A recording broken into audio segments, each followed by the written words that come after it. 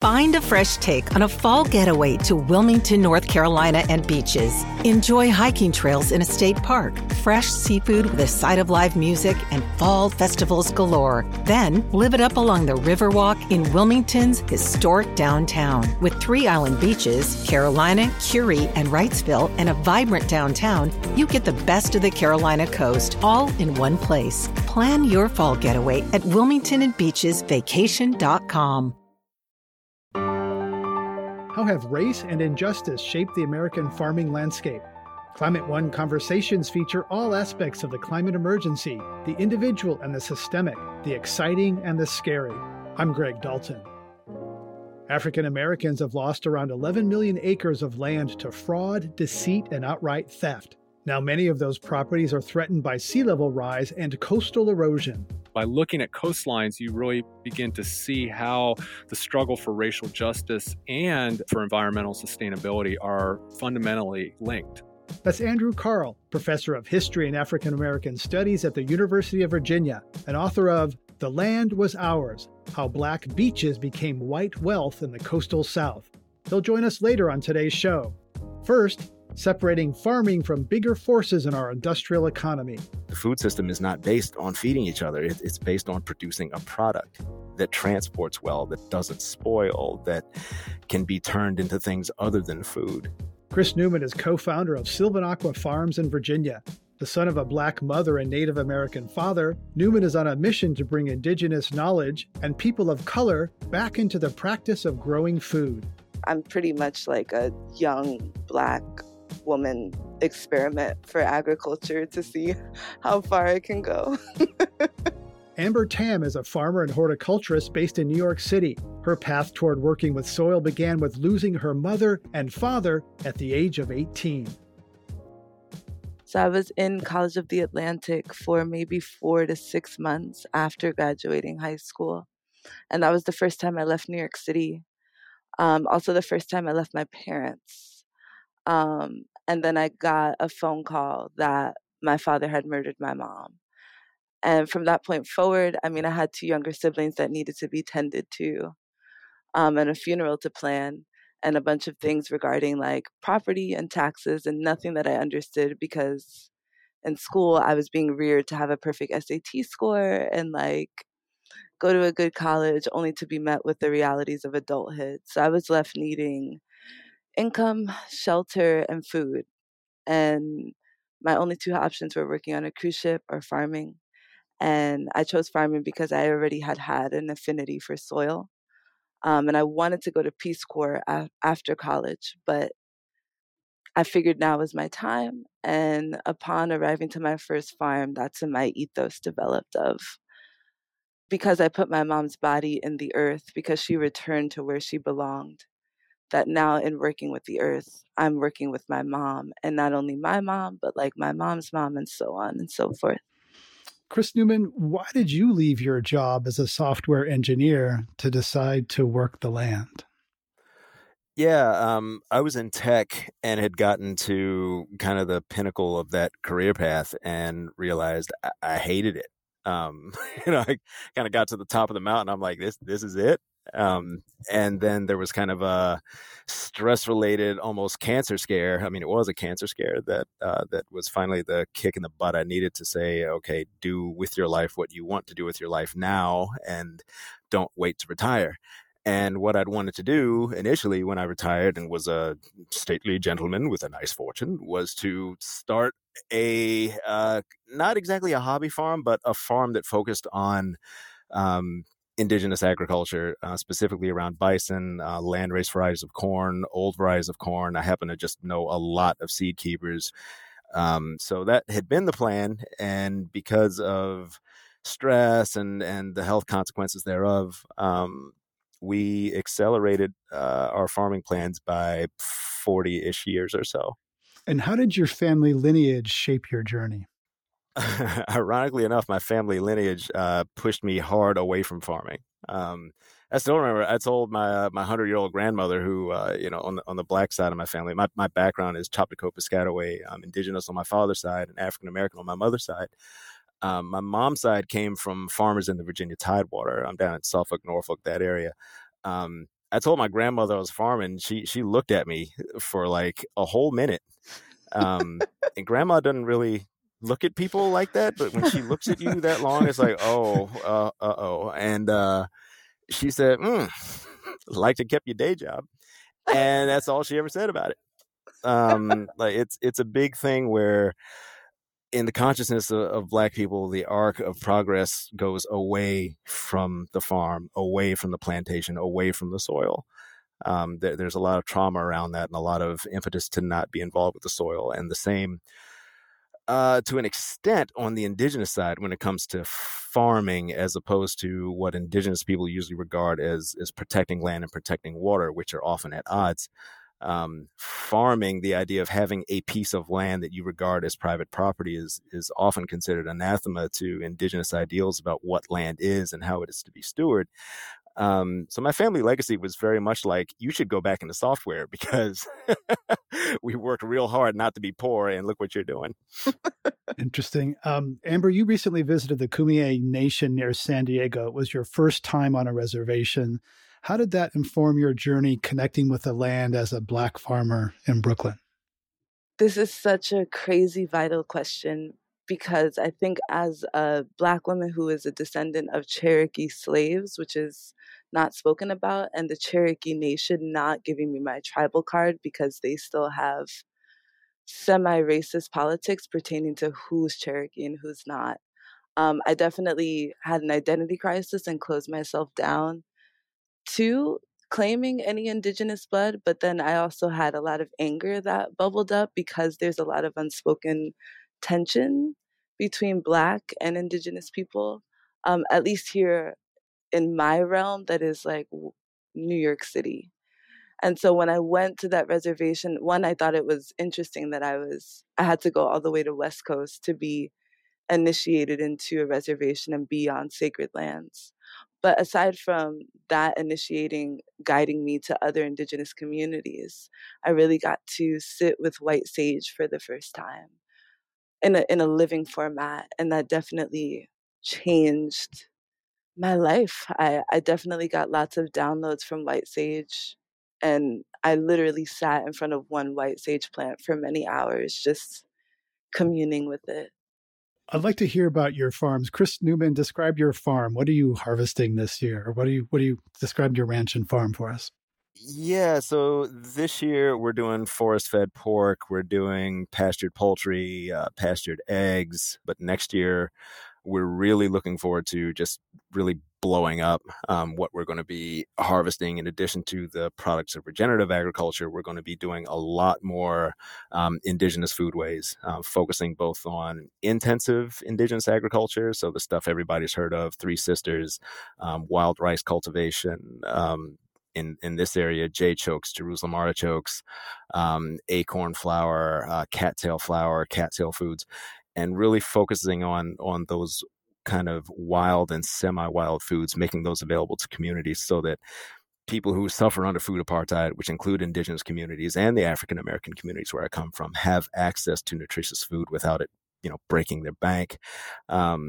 And then on the flip side, continuing to do what we've always done for the last, it's been 7-8 years already. More chicken, more beef, more pork, more eggs. We're on a lot of land. We don't own land where we are. We're on about 1,900 acres of a former plantation, which is always wild. But yeah, that's where we're at.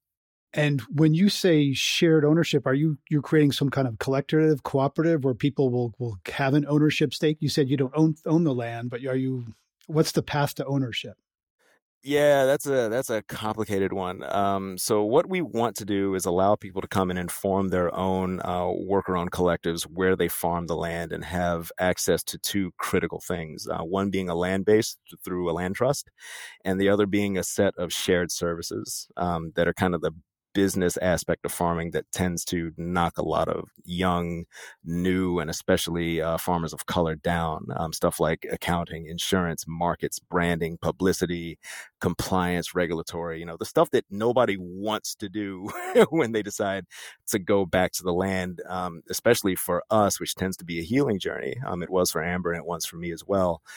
these business aspects of it where we have to interface food production, which for indigenous people has always been about kinship economics and about community and feeding people, runs kind of into our present reality of capitalism and markets.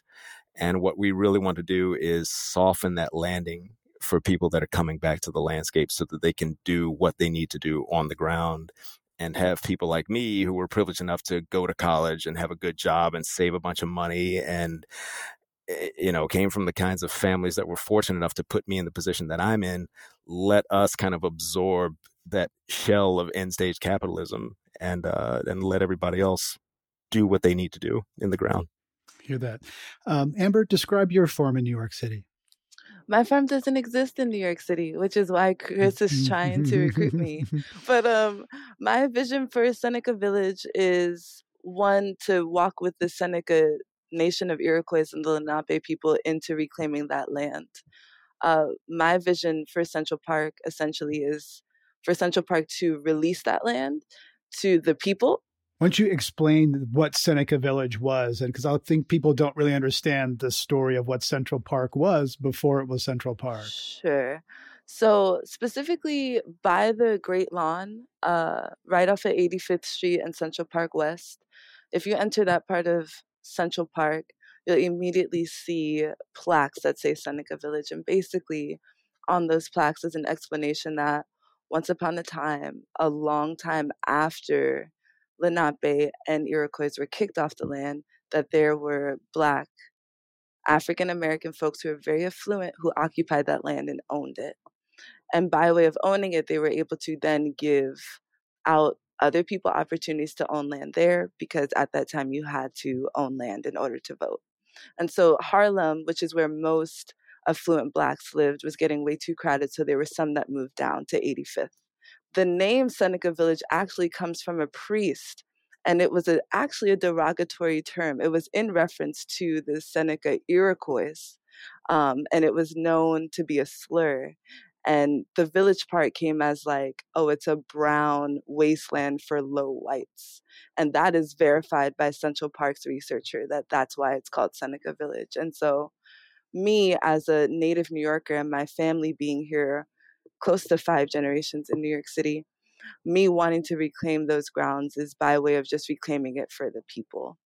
And so that my vision for that land is specifically to walk with Iroquois and Lenape people, because that is their land first. And secondly, it's to be able to give Native New Yorkers access to land that they feel comfortable in. I think a lot of people not from New York City don't know that Central Park is a realm in which, if you are from the hood and you are brown, you are not chilling in Central Park. It is not a de-stressor or a safe place or a safe grounds by any means. I went to Central Park maybe 2 times growing up because it wasn't a place for people like me, and that's what I was told. And so in reclaiming those grounds, it's important for those native brown New Yorkers to have a place and a say-so, and a place to just be informed on how to grow food, diversify those soils, etc. Amber, I heard you talk about some grief there when you talked about Seneca Village. You've also connected climate grief with your own personal grief, which you talked about losing your parents. So tell us about how you process climate grief, because we're talking about food production in the age of climate disruption. Well, climate grief was an umbrella term that I used when I was finally having my epiphany of how agriculture doesn't work. I think for 2.5 years, I was on a migrant farm trail along with other immigrants. Only I'm not an immigrant, which caused a lot of confusion. I was basically in the middle of this like South American Caribbean realm, but only I was a Black American young woman. And so I think my intersection with agriculture is very different because I've been on the migrant trail. I've been paid like a migrant farmer. It's not an experience that is away from me. It is one that I lived in, and it is horrendous. Having almost been raped, sexually assaulted, not being given certain opportunities because those things can happen, really was the onset of the climate grief, and really understanding women in agriculture in the not safe way was the onset of climate grief. But even on regenerative farms, I was having negative experiences, and I couldn't understand how I just kept going from place to place to place to place. And along with like me being like, well, I'm healing from this trauma with my parents, but accumulating more trauma from each farm. That's like the birth of my climate grief. So I say that as an umbrella term to say like everything that's going on pertaining to food and soil, I feel it in my own body and through my own experiences, because what is done to the earth has been done to me. It's a reflective matter. I think most women, cis identifying people can say that when they see things done to the earth, they can reference so many times that has been done to them. You're listening to a Climate One conversation about connecting personal trauma and climate grief. Coming up, more on the complicated history of food, farming, and people of color in America. I remember people getting their gardens ripped up by HUD because it wasn't a lawn. You know, you plant a garden, you try to feed yourself. No, screw you. They're going to rip up your freaking garden, turn it back to lawn because that's what the regs say. And you can take your food stamps over to the gas station and buy whatever. That's up next when Climate One continues. Hi, Climate One listeners. We're working on an upcoming show about climate migration and want to know if you've moved within the U.S. for climate reasons. Maybe to a new place with a better climate outlook. Or maybe you're concerned about a move you made for other reasons, like family or a new job, that took you to a place with more climate risk. Call our listener voicemail line to leave us a message with your story, and we may use it in an upcoming episode. The phone number can be found on our website, climateone.org, on the Contact Us page. Thanks. This is Climate One. I'm Greg Dalton. We're talking about race, land, and climate with two farmers. Amber Tam, a horticulturist based in New York City, and Chris Newman, co-founder of Sylvan Aqua Farms in Virginia. Newman may be on a mission to reinfuse agriculture with indigenous knowledge and sustainable practices, but he'd be the first to tell you he's not in the business of promoting a climate-friendly diet. If you believe science, my people have been in the Chesapeake Bay region for somewhere between 12 to 15,000 years. They're not exactly sure. It's not about diet. Diet has nothing to do with it. Like if you look around this country, if you look around Turtle Island, every diet you can imagine was here. You had people that ate nothing but meat. You had people that were almost vegan and everything in between. And yet, for the most part, they managed to organize societies and a way of relating to the natural world that did not extract from those places. Diet is, people love to think about a climate diet because it's an easy thing that you can do to fix the problem right now. Nobody really wants to do the hard work of realizing that this country was founded and really all of the dominant political systems and power systems in this entire hemisphere are based on extracting from this place, and it's never stopped. Only 34% of the calories that are produced in this country actually go into any food system. The rest of it go into biofuels. They go into bioplastics. The food system is not based on feeding each other. It's based on producing a product that transports well, that doesn't spoil, that can be turned into things other than food. So yeah, the idea that if you eat less meat, if you start eating Beyond Burger instead of the beef burger at Burger King, if you go vegan, or if you only eat grass-fed meat, what we really need to do is people like me, I'm not rich, but compared to a lot of people, I have an awful lot of privilege as somebody who has access to the amount of land I do, to the expertise I do, to the network of people that I do. It's really up to us to show consumers, which is, again, how we boil down people's existence to, right? To show them what is possible, that there can be a different kind of, not diet, but a way of producing food, of relating to the natural world, of understanding our place in nature, beside nature, not separate and apart and above it. And I think until we have that kind of revolution of the mind, consumerism is not going to solve this problem, because consumerism is what got us here.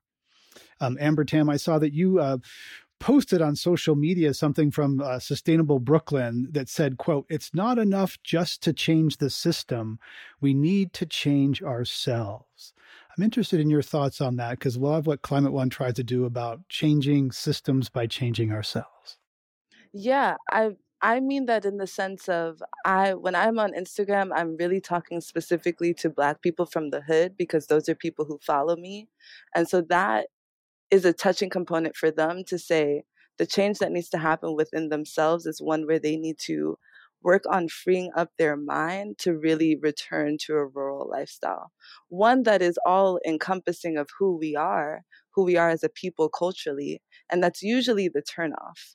Because within the realm of agriculture, I feel that we are not talking about the cultural components. I feel like we're spending a lot of time talking about the physical components, and I recognize understanding how to run a business and the physicality of it. But when it comes down to soil, like I've said on Instagram a million times, talking about soil does not mean anything unless we're also going to talk about land access. And that will forever be my truth. So yes, I do think that there is an internal change that does need to be made. But what I know is once your hands are in the soil and once you're communing with Mama Earth and the ancestors and whatever soil that you're touching, those changes will start to generate. A lot of people are doing that with their COVID gardens. There's been a boom in, home gardening this year while people are stuck at home. Chris Newman, do you see any prospect in that people kind of, is that a small step toward people and their getting their hands back on the earth, the soil? Yes and no. There's a part of me that loves the idea of like the Victory Garden concept and kind of restoring a certain sense of food sovereignty. But there's a part of me that doesn't like the idea that we think we might feed ourselves by everybody growing lettuce on their balcony or whatever. I think it's one thing to kind of establish that connection to people, that people realize that, yeah, food doesn't grow in the grocery store and that it does come from the ground and that it doesn't come wrapped in plastic and with rubber bands around it with branding on it. But it's such a complicated thing, right? Because how many stories, Amber's probably heard of this, people that have grown up in the projects, and I grew up, not in the project, but next to the projects. And I remember people getting their gardens ripped up by HUD because it wasn't a lawn. You plant a garden, you try to feed yourself. No, screw you. They're going to rip up your freaking garden, turn it back to lawn because that's what the regs say. And you can take your food stamps over to the gas station and buy whatever and continue with your freaking, I don't know, chronic diabetes and everything else. That's what the state does. I mean, look, I think with COVID, what isn't so much hopeful to me is kind of the gardening trend and people buying their own chickens, which made it real hard for me, by the way, to source my own chicks when it came time. Thanks, everybody. But people understanding how fragile and in some ways ridiculous our food system is. Everybody probably remembers how there was no meat on the shelves for months when COVID hit and when everybody freaked out and when the restaurants shut down and we realized that we had a supply chain that was so tight and that was so modeled after industrial manufacturing that there was no resilience in that system at all. You had meat lines. It's crazy. In the richest country in the world by far, you had people wondering what the heck are we going to eat. I had people panic buying on my website. And this is going to happen again. COVID-19 is probably not the last pandemic we're going to see in the short term. We've heard from Fauci and from others in the CDC that this could just be the beginning of a wave of pandemics that we are dealing with for the foreseeable future. To mention nothing of, increasing droughts, increasing fire, increasing flood, increasing everything that makes it harder to do agriculture and feed people the way that we traditionally have. So I think COVID has been kind of like our little test of what could come and how money can't save us and we can't eat it. We really have to reimagine what food is, how we feed each other, and why. And a lot of people have taken the COVID example of critique of supply chains, the industrial model, and said, small, local, organic. But Chris, you actually say that big isn't always bad. Why? Yeah, it's real easy to beat up on the bigness of agriculture. And that's not to say that JBS and Cargill and Tyson and all of them deserve a pass. They do terrible, terrible things to people. But I would argue that the largeness of agriculture, the scale at which it operates, like the watershed level that it operates at, is probably the most indigenous thing about it. The whole idea of homesteading was that the United States had all this land west of the Mississippi that it absolutely wanted to conquer and occupy, and it was too big to invade with an army. So what do? You take your white immigrant population and you say, hey, look, you go out there and you deal with the wolves and the Comanche and the Sioux and like all these dangerous things that aren't going to exactly appreciate you traipsing on their territory and busting sod and, screwing up their ecosystems. Y'all deal with that. And that whole idea that you'd get your 160 acres, like that's where the idea of homesteading comes from. It is an idea that is literally born of the violence and dispossession that got us where we are in the first place. Native people manage things as a commons at scale. The Piscataway managed farmland that ranged all the way from present-day Washington, D.C., all the way down to where I am here. It was a huge agricultural system, a gigantic agroforestry system that was so big that people like John Smith or Henry Fleet and other people that saw it firsthand did not realize that they were standing in a food forest. They thought they were standing in the Garden of Eden and had no idea that this thing was absolutely anthropogenic. So bigness is not necessarily bad. It's your motivation for your size. Why are you big?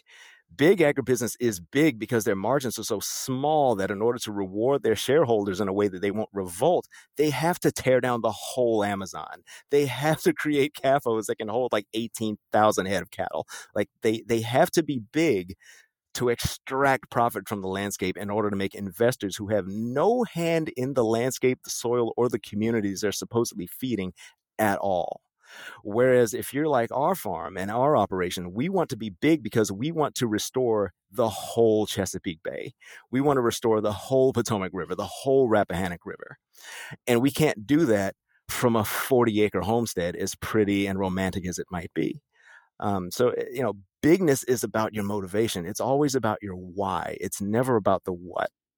If you're just joining us, my guests today are Chris Newman, farmer and co-founder of Sylvanaqua Farms in Virginia, and Amber Tam, farmer and horticulturist based in New York City. Amber, what's your vision for bringing food and farms closest to the people who need it the most? For changing the food system in a hot and crowded world, how do we bring it closest to people who need it most? Well, my vision is for food to be free. I think me being the third or fourth generation within Brooklyn to not know how to grow food, to be on food stamps and be told what you can buy and what you can afford, and to not be connected to food. I mean, for the longest time as a child, I never knew that a chicken that was walking was like the chicken cutlet inside of the styrofoam. Like the disconnect for me was so huge until I entered a realm of diversity of white folks in elementary school. So I think being able to give low-income people, especially low-income brown people, autonomy to try things, to figure out what they like and what they don't like, rather than us to resorting to the bacon, egg, and cheese from the corner store because that's all we know, is two very different conversations. I also think that people deserve time to understand if they want to grow their own food. And I emphasize this because there is this ideal that farming is so cool and it's so fun and it's so healing, when in reality, and I've been trying to do more awareness about this, but production farming is really, really intense and it is not calming or therapeutic. And like Chris was just saying, it is very extractive. And I'm coming out of 5 months of only being harvest crew, where I'm just constantly extracting and not ever being able to give. And that's a very, very exhausting process. So I do think that low-income people deserve to see if growing food as a career is something they want to do for as long as money is relevant, or if it's something they just want to do for their family, or if it's something they don't want to do at all. And as Chris mentioned earlier, there is realms that I've been extending to people for my own branding where I need help, which is exactly what he said, accounting, which is social media management, all these things where others can play a role for the sake of regenerative BIPOC agriculture. So I think it's much bigger than just being in the dirt and being dirty. There's other ways that people can join in, but those other ways have to be shown. I'm just here to facilitate those roles out as I'm learning. I'm pretty much like a young Black woman experiment for agriculture to see how far it can go. And as you look at what we know about climate disruption, and Chris mentioned the heat and the droughts, et cetera, how does climate affect that outlook for you? When I got my farmer certification in Hawaii, and one of the first things that every farmer out there told me, they were like, you need to learn how to surf. And I'll always be like, I don't understand like the connection between me farming and me surfing. And they'd be like, oh, because like climate change is real. And like, there's going to be one big wave that we're all going to ride until our death. Like that's like indigenous Hawaiian thought where there's no fear. They're like, that's the one big wave that we will ride to our death. And then my good brother Tiokasin Ghost Horse, he always says, and he's from the Sioux Nation, but he always says, you are to become one with whatever's happening. That you don't see, weather report as something against you, but you are to become it. So when you see the tornado, you are to become the tornado. It is not something that is outside of you or here to harm you. It is you. And so those are the lines that I think habitually all brown people think naturally, but I think I can only talk for Black community and say that I for sure can tell you that the fear is more about the cops that are literally outside my window right now, more than it is about a tornado coming. And I think there's also the fact that just for people of color, especially for Black people, especially for indigenous people, this is not our first glimpse at the end of the world. Our world ended when our first visitors showed up on this side of the Atlantic. Our world ended when slave traders showed up in Africa and took us from our homelands and snatched us off the ground. And we were braiding seeds in our hair, just thinking, dear God, what comes next? It ended again when we got plopped down here on these shores. I mean, the plantation that I farm at now, the history was that people were bought straight from Africa, put in a pen in front of the great oval, in front of the great house, and their first task was to build the damn mansion. Like that's the end of the world for them. It was the end of the world when the Homestead Acts were passed and people came en masse across the Mississippi River. And the thing is, for people who are not people of color, for Shawanoqua, for white people, like this might feel like the end, because I think this may be one of the first ends that they've ever really had to deal with. This may be the end of extractive settler capitalism. This may be the end of a basically 500 to 600 year old worldview that you can just take and never give back. But for us, each of these ends has been a new beginning, and they haven't been pleasant. But on the other side, there's always hope. Amber and I aren't supposed to be here doing this. We're just not.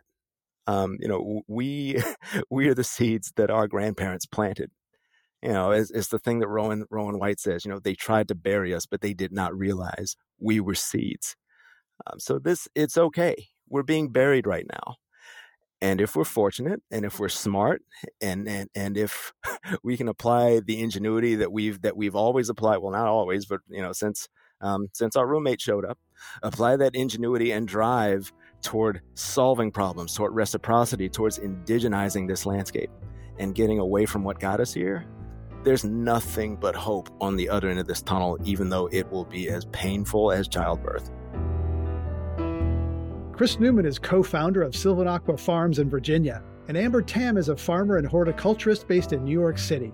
This is Climate One. Coming up, how approximately 11 million acres of land have been held by and taken from Black Americans. This is almost a classic example of the forces that have been arrayed against African Americans who have strived toward opportunity within our economy in America, who then find themselves singled out for the type of racist abuse and discrimination. That's up next when Climate One continues.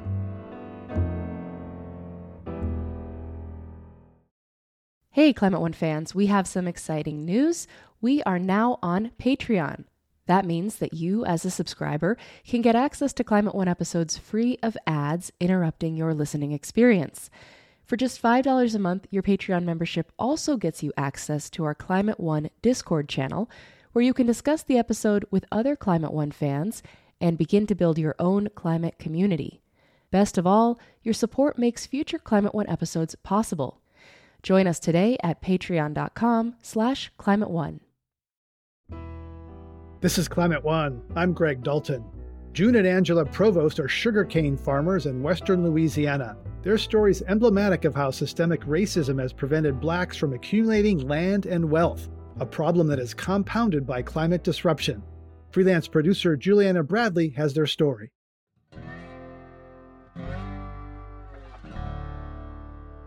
The Provost's sugarcane farm was in the family for 4 generations. In 2015, they were forced off their land after years of delayed and denied crop loans from their bank. Scare tactics like slashed tractor tires and dead animals left on their farm, and a refusal to recognize and investigate any of this from the local USDA office. The Provosts tried their best to continue to farm their land, but the relentless discrimination eventually led to foreclosure on their land and their home. They watched as the same thing happened to other black farmers in the area, all while white farmers thrived. As black citizens, we are constantly bombarded with images of farming as being that of enslavement. If farming wasn't such an important industry for us, then your land wouldn't matter, your access to farm wouldn't matter, and white supremacy would not be trying to take it away from you. Farming to the Provosts is more than a livelihood. It's core to who they are. June has been farming his entire life. Everything about farming I love. I always say when you plant something, it's almost like a symbol of hope. Sugarcane, you're going to see in 2 weeks, like it's popping out of the ground. So you see like hope there. You see something that you work hard for and it's coming out the ground and is going to be 12 to 15 feet in a year. The Provost's story has been widely shared by the New York Times 1619 podcast. They were most recently featured in President-elect Joe Biden's victory video. June and Angie want to enlighten people about the insidious ways systemic racism and the history of enslavement drive American agriculture and policy. And it's really important to share the story because, as black farmers, we're less than 2% of all farmers. If you go from 1920, there was almost 1 million black farms. Now, today, there's less than 45,000. And out of that 45,000, 17,000 are subject to foreclosure now. If this continue on the same path, another 5-10 years, there won't be any black farmers. In the 5 years since losing their land, the Provosts have pursued legal measures against the bank and the USDA office. The lawsuit is still pending. In the next chapter of the Provost story, they want to cultivate opportunities for future generations of black farmers and dismantle and rebuild racist systems that impede black farmers from thriving. Representation matters, and if they can see somebody like me on a tractor, and they might say, well, you know what, I want to be a farmer one day. So we need that. We need the younger generation to take over. So, we are excited for what the future holds. That was freelance producer Juliana Bradley. Andrew Carl is professor of history and African American studies at the University of Virginia and author of The Land Was Ours: How Black Beaches Became White Wealth in the Coastal South. I asked him how representative the story of the Provost family is in the context of what he studies. It's very representative in the sense that, here you have a family who is being singled out for racial discrimination by other farmers as well as by federal government down through lenders and banks. This is almost a classic example of the forces that have been arrayed against African Americans who have strived toward opportunity within our economy in America, that it is often those who do work to advance their own position and do so often by playing by the rules that were set out by those in power, who then find themselves singled out for the type of racist abuse and discrimination, and certainly in particular with the plight of black farmers that have seen their numbers decrease dramatically over the course of the 20th century. The factors that have been aligned against this particular family within this particular sector of the agricultural economy is very representative.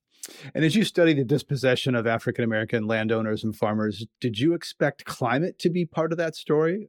Yeah, for me, so my work has focused in particular on coastal areas and looking at the long history of African American land ownership within coastal real estate markets, places that have become over the course of the 20th century highly coveted, and places that were targeted for commercial development, real estate development, and as a consequence, African Americans found themselves struggling to hold on to land in the face of predatory speculators who would use the law and would use the willingness of public officials, both at the federal, state, and local level, to look the other way when it came, or to be actively complicit in actions that sought to divest communities and individuals of their property, and at the same time. And then this is where climate change ties in, is that the very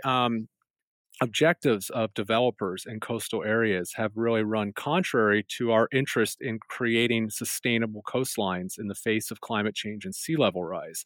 That at the same time that developers are working to steal Black folks' land, often they and in doing so with the aid and support of public officials who greenlight development projects in low-lying, flood-prone, and very vulnerable areas. They're both contributing to racial inequality and contributing to environmental instability. And so I think that by looking at coastlines, you really begin to see how the struggle for racial justice and for environmental sustainability are fundamentally linked. Do some of those developers or officials note the irony of land stolen from Black Americans is now being taken back by rising seas and rising storms?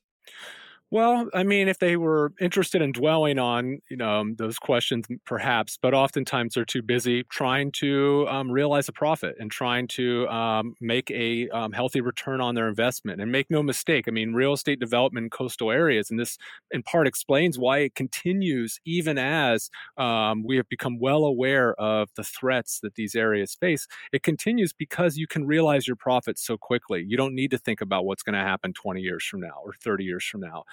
You've already cashed out at that point. So I think that's really an alarming feature of real estate markets and development, especially in areas that are going to be affected by climate change. I mean, places like, say, South Florida, which continues to see booming development along Miami Beach, even as we know that they're facing existential threats within our lifetimes. Developers don't care because they'll have already made their money. They'll have already gotten out. And so I think we need to kind of recognize that and seeing what possible changes we can begin to make. And I've heard some people reference banks starting to go from 30-year to 15-year mortgages, partly because that risk out there that they're starting to recognize, because the banks don't want to be left with a bunch of bad debt. I was in Miami last year and went to Little Haiti, where there's the Magic City $1 billion approved development, and sort of the origin of climate gentrification. And how is climate disruption impacting wealth creation and preservation of Black people now? For example, in Little Haiti, some people could cash out, and that might be good for them, right? Yeah, I mean, I think, again, it's, there are fundamental dynamics within real estate markets. And I mean, speculation is the sort of name of the game, buy low, sell high, and, finding places where there's, potential profits to be made because property is undervalued. And that's, I think, what we're seeing here in climate gentrification is really the sort of another wrinkle on the age-old story of gentrification, which is very much an unremarkable feature of how housing and real estate in America works. And so, yes, certainly you will see perhaps property owners realize profits from this enhanced value. But what is lost? I mean, communities are being displaced. There are things that will not be able to be retrieved from these communities that have been dismantled in the interest of profit. And I think history has shown continually that those displaced by gentrification lose things that can't be recovered.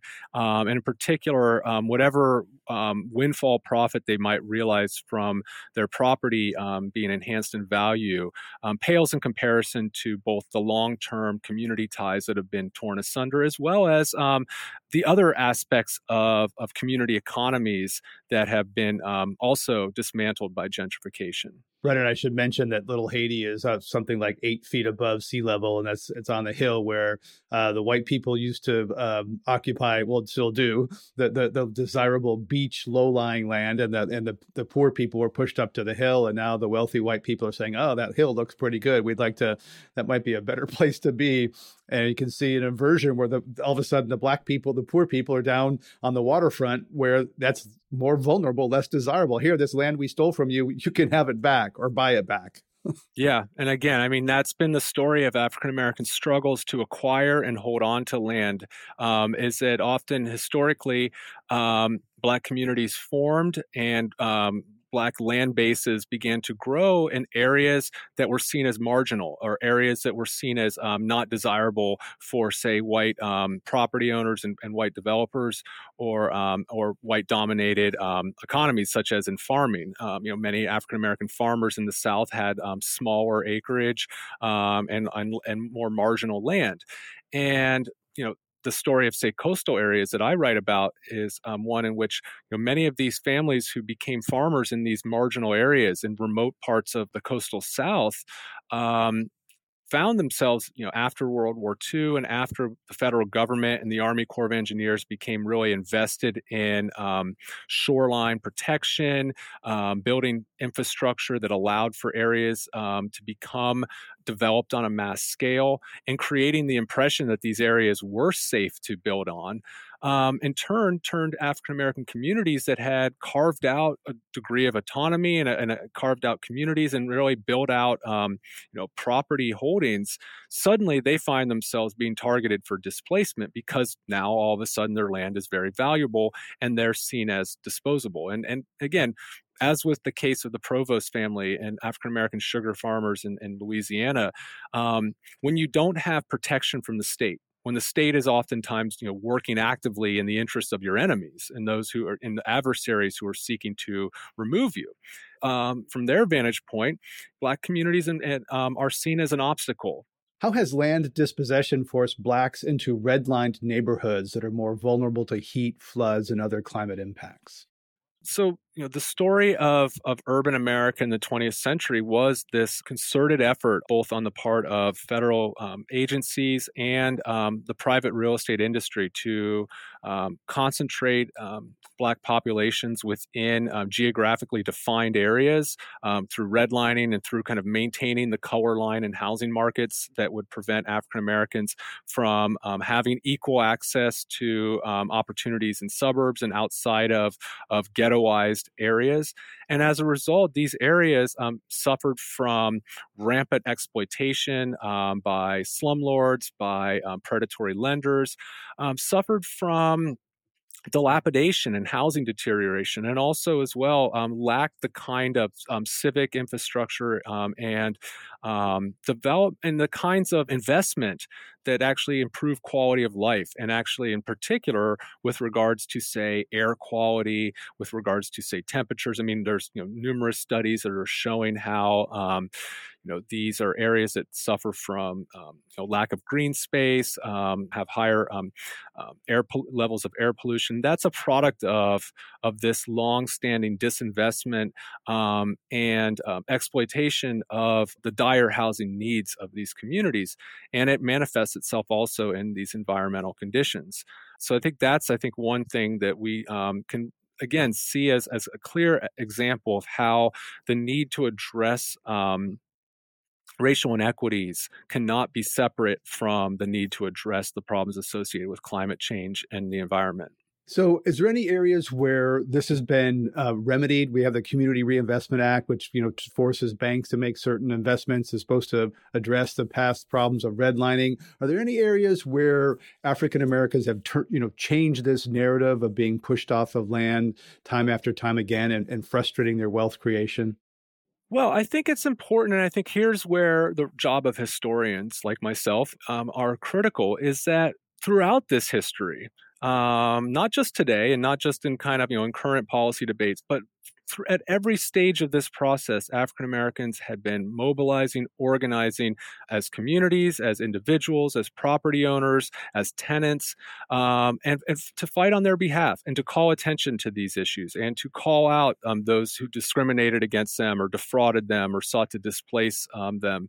And I think, amplifying those stories, making them a part of the history that we know. I think, one thing that I resist when I teach and write about the history of redlining is, to not just simply create this impression that African Americans were passive in the face of discrimination, or that they were unaware of what was happening around them, that this was sort of, that white actors and white officials and white bankers and were simply doing this without any kind of resistance on the part of those communities who they were exploiting and victimizing. That that again, telling the stories of families like the Provost and Black farmers who have fought tirelessly and heroically to hold on to their property and to gain a foothold and preserve their foothold within an economy that has been set up to benefit others at their expense.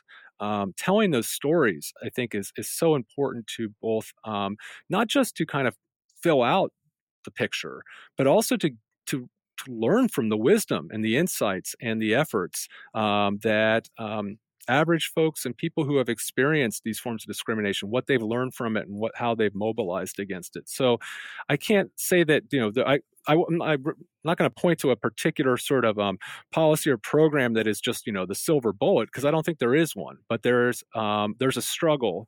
And the struggle is where we learn the lessons that can help guide us toward a better future.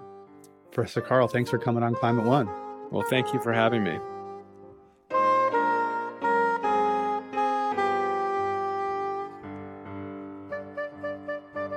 Andrew Carl is professor of history and African American studies at the University of Virginia and author of The Land Was Ours: How Black Beaches Became White Wealth in the Coastal South. To hear more Climate One conversations, subscribe to our podcast on Apple Podcasts, Spotify, or wherever you get your pods. Please help us get people talking more about climate by giving us a rating or review. It really does help advance the climate conversation. Kelly Pennington directs our audience engagement. Tyler Reed is our producer. Sarah Catherine Coxon is the strategy and content manager. Steve Fox is director of advancement.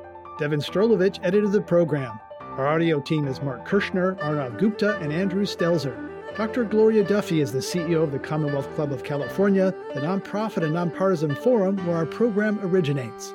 I'm Greg Dalton.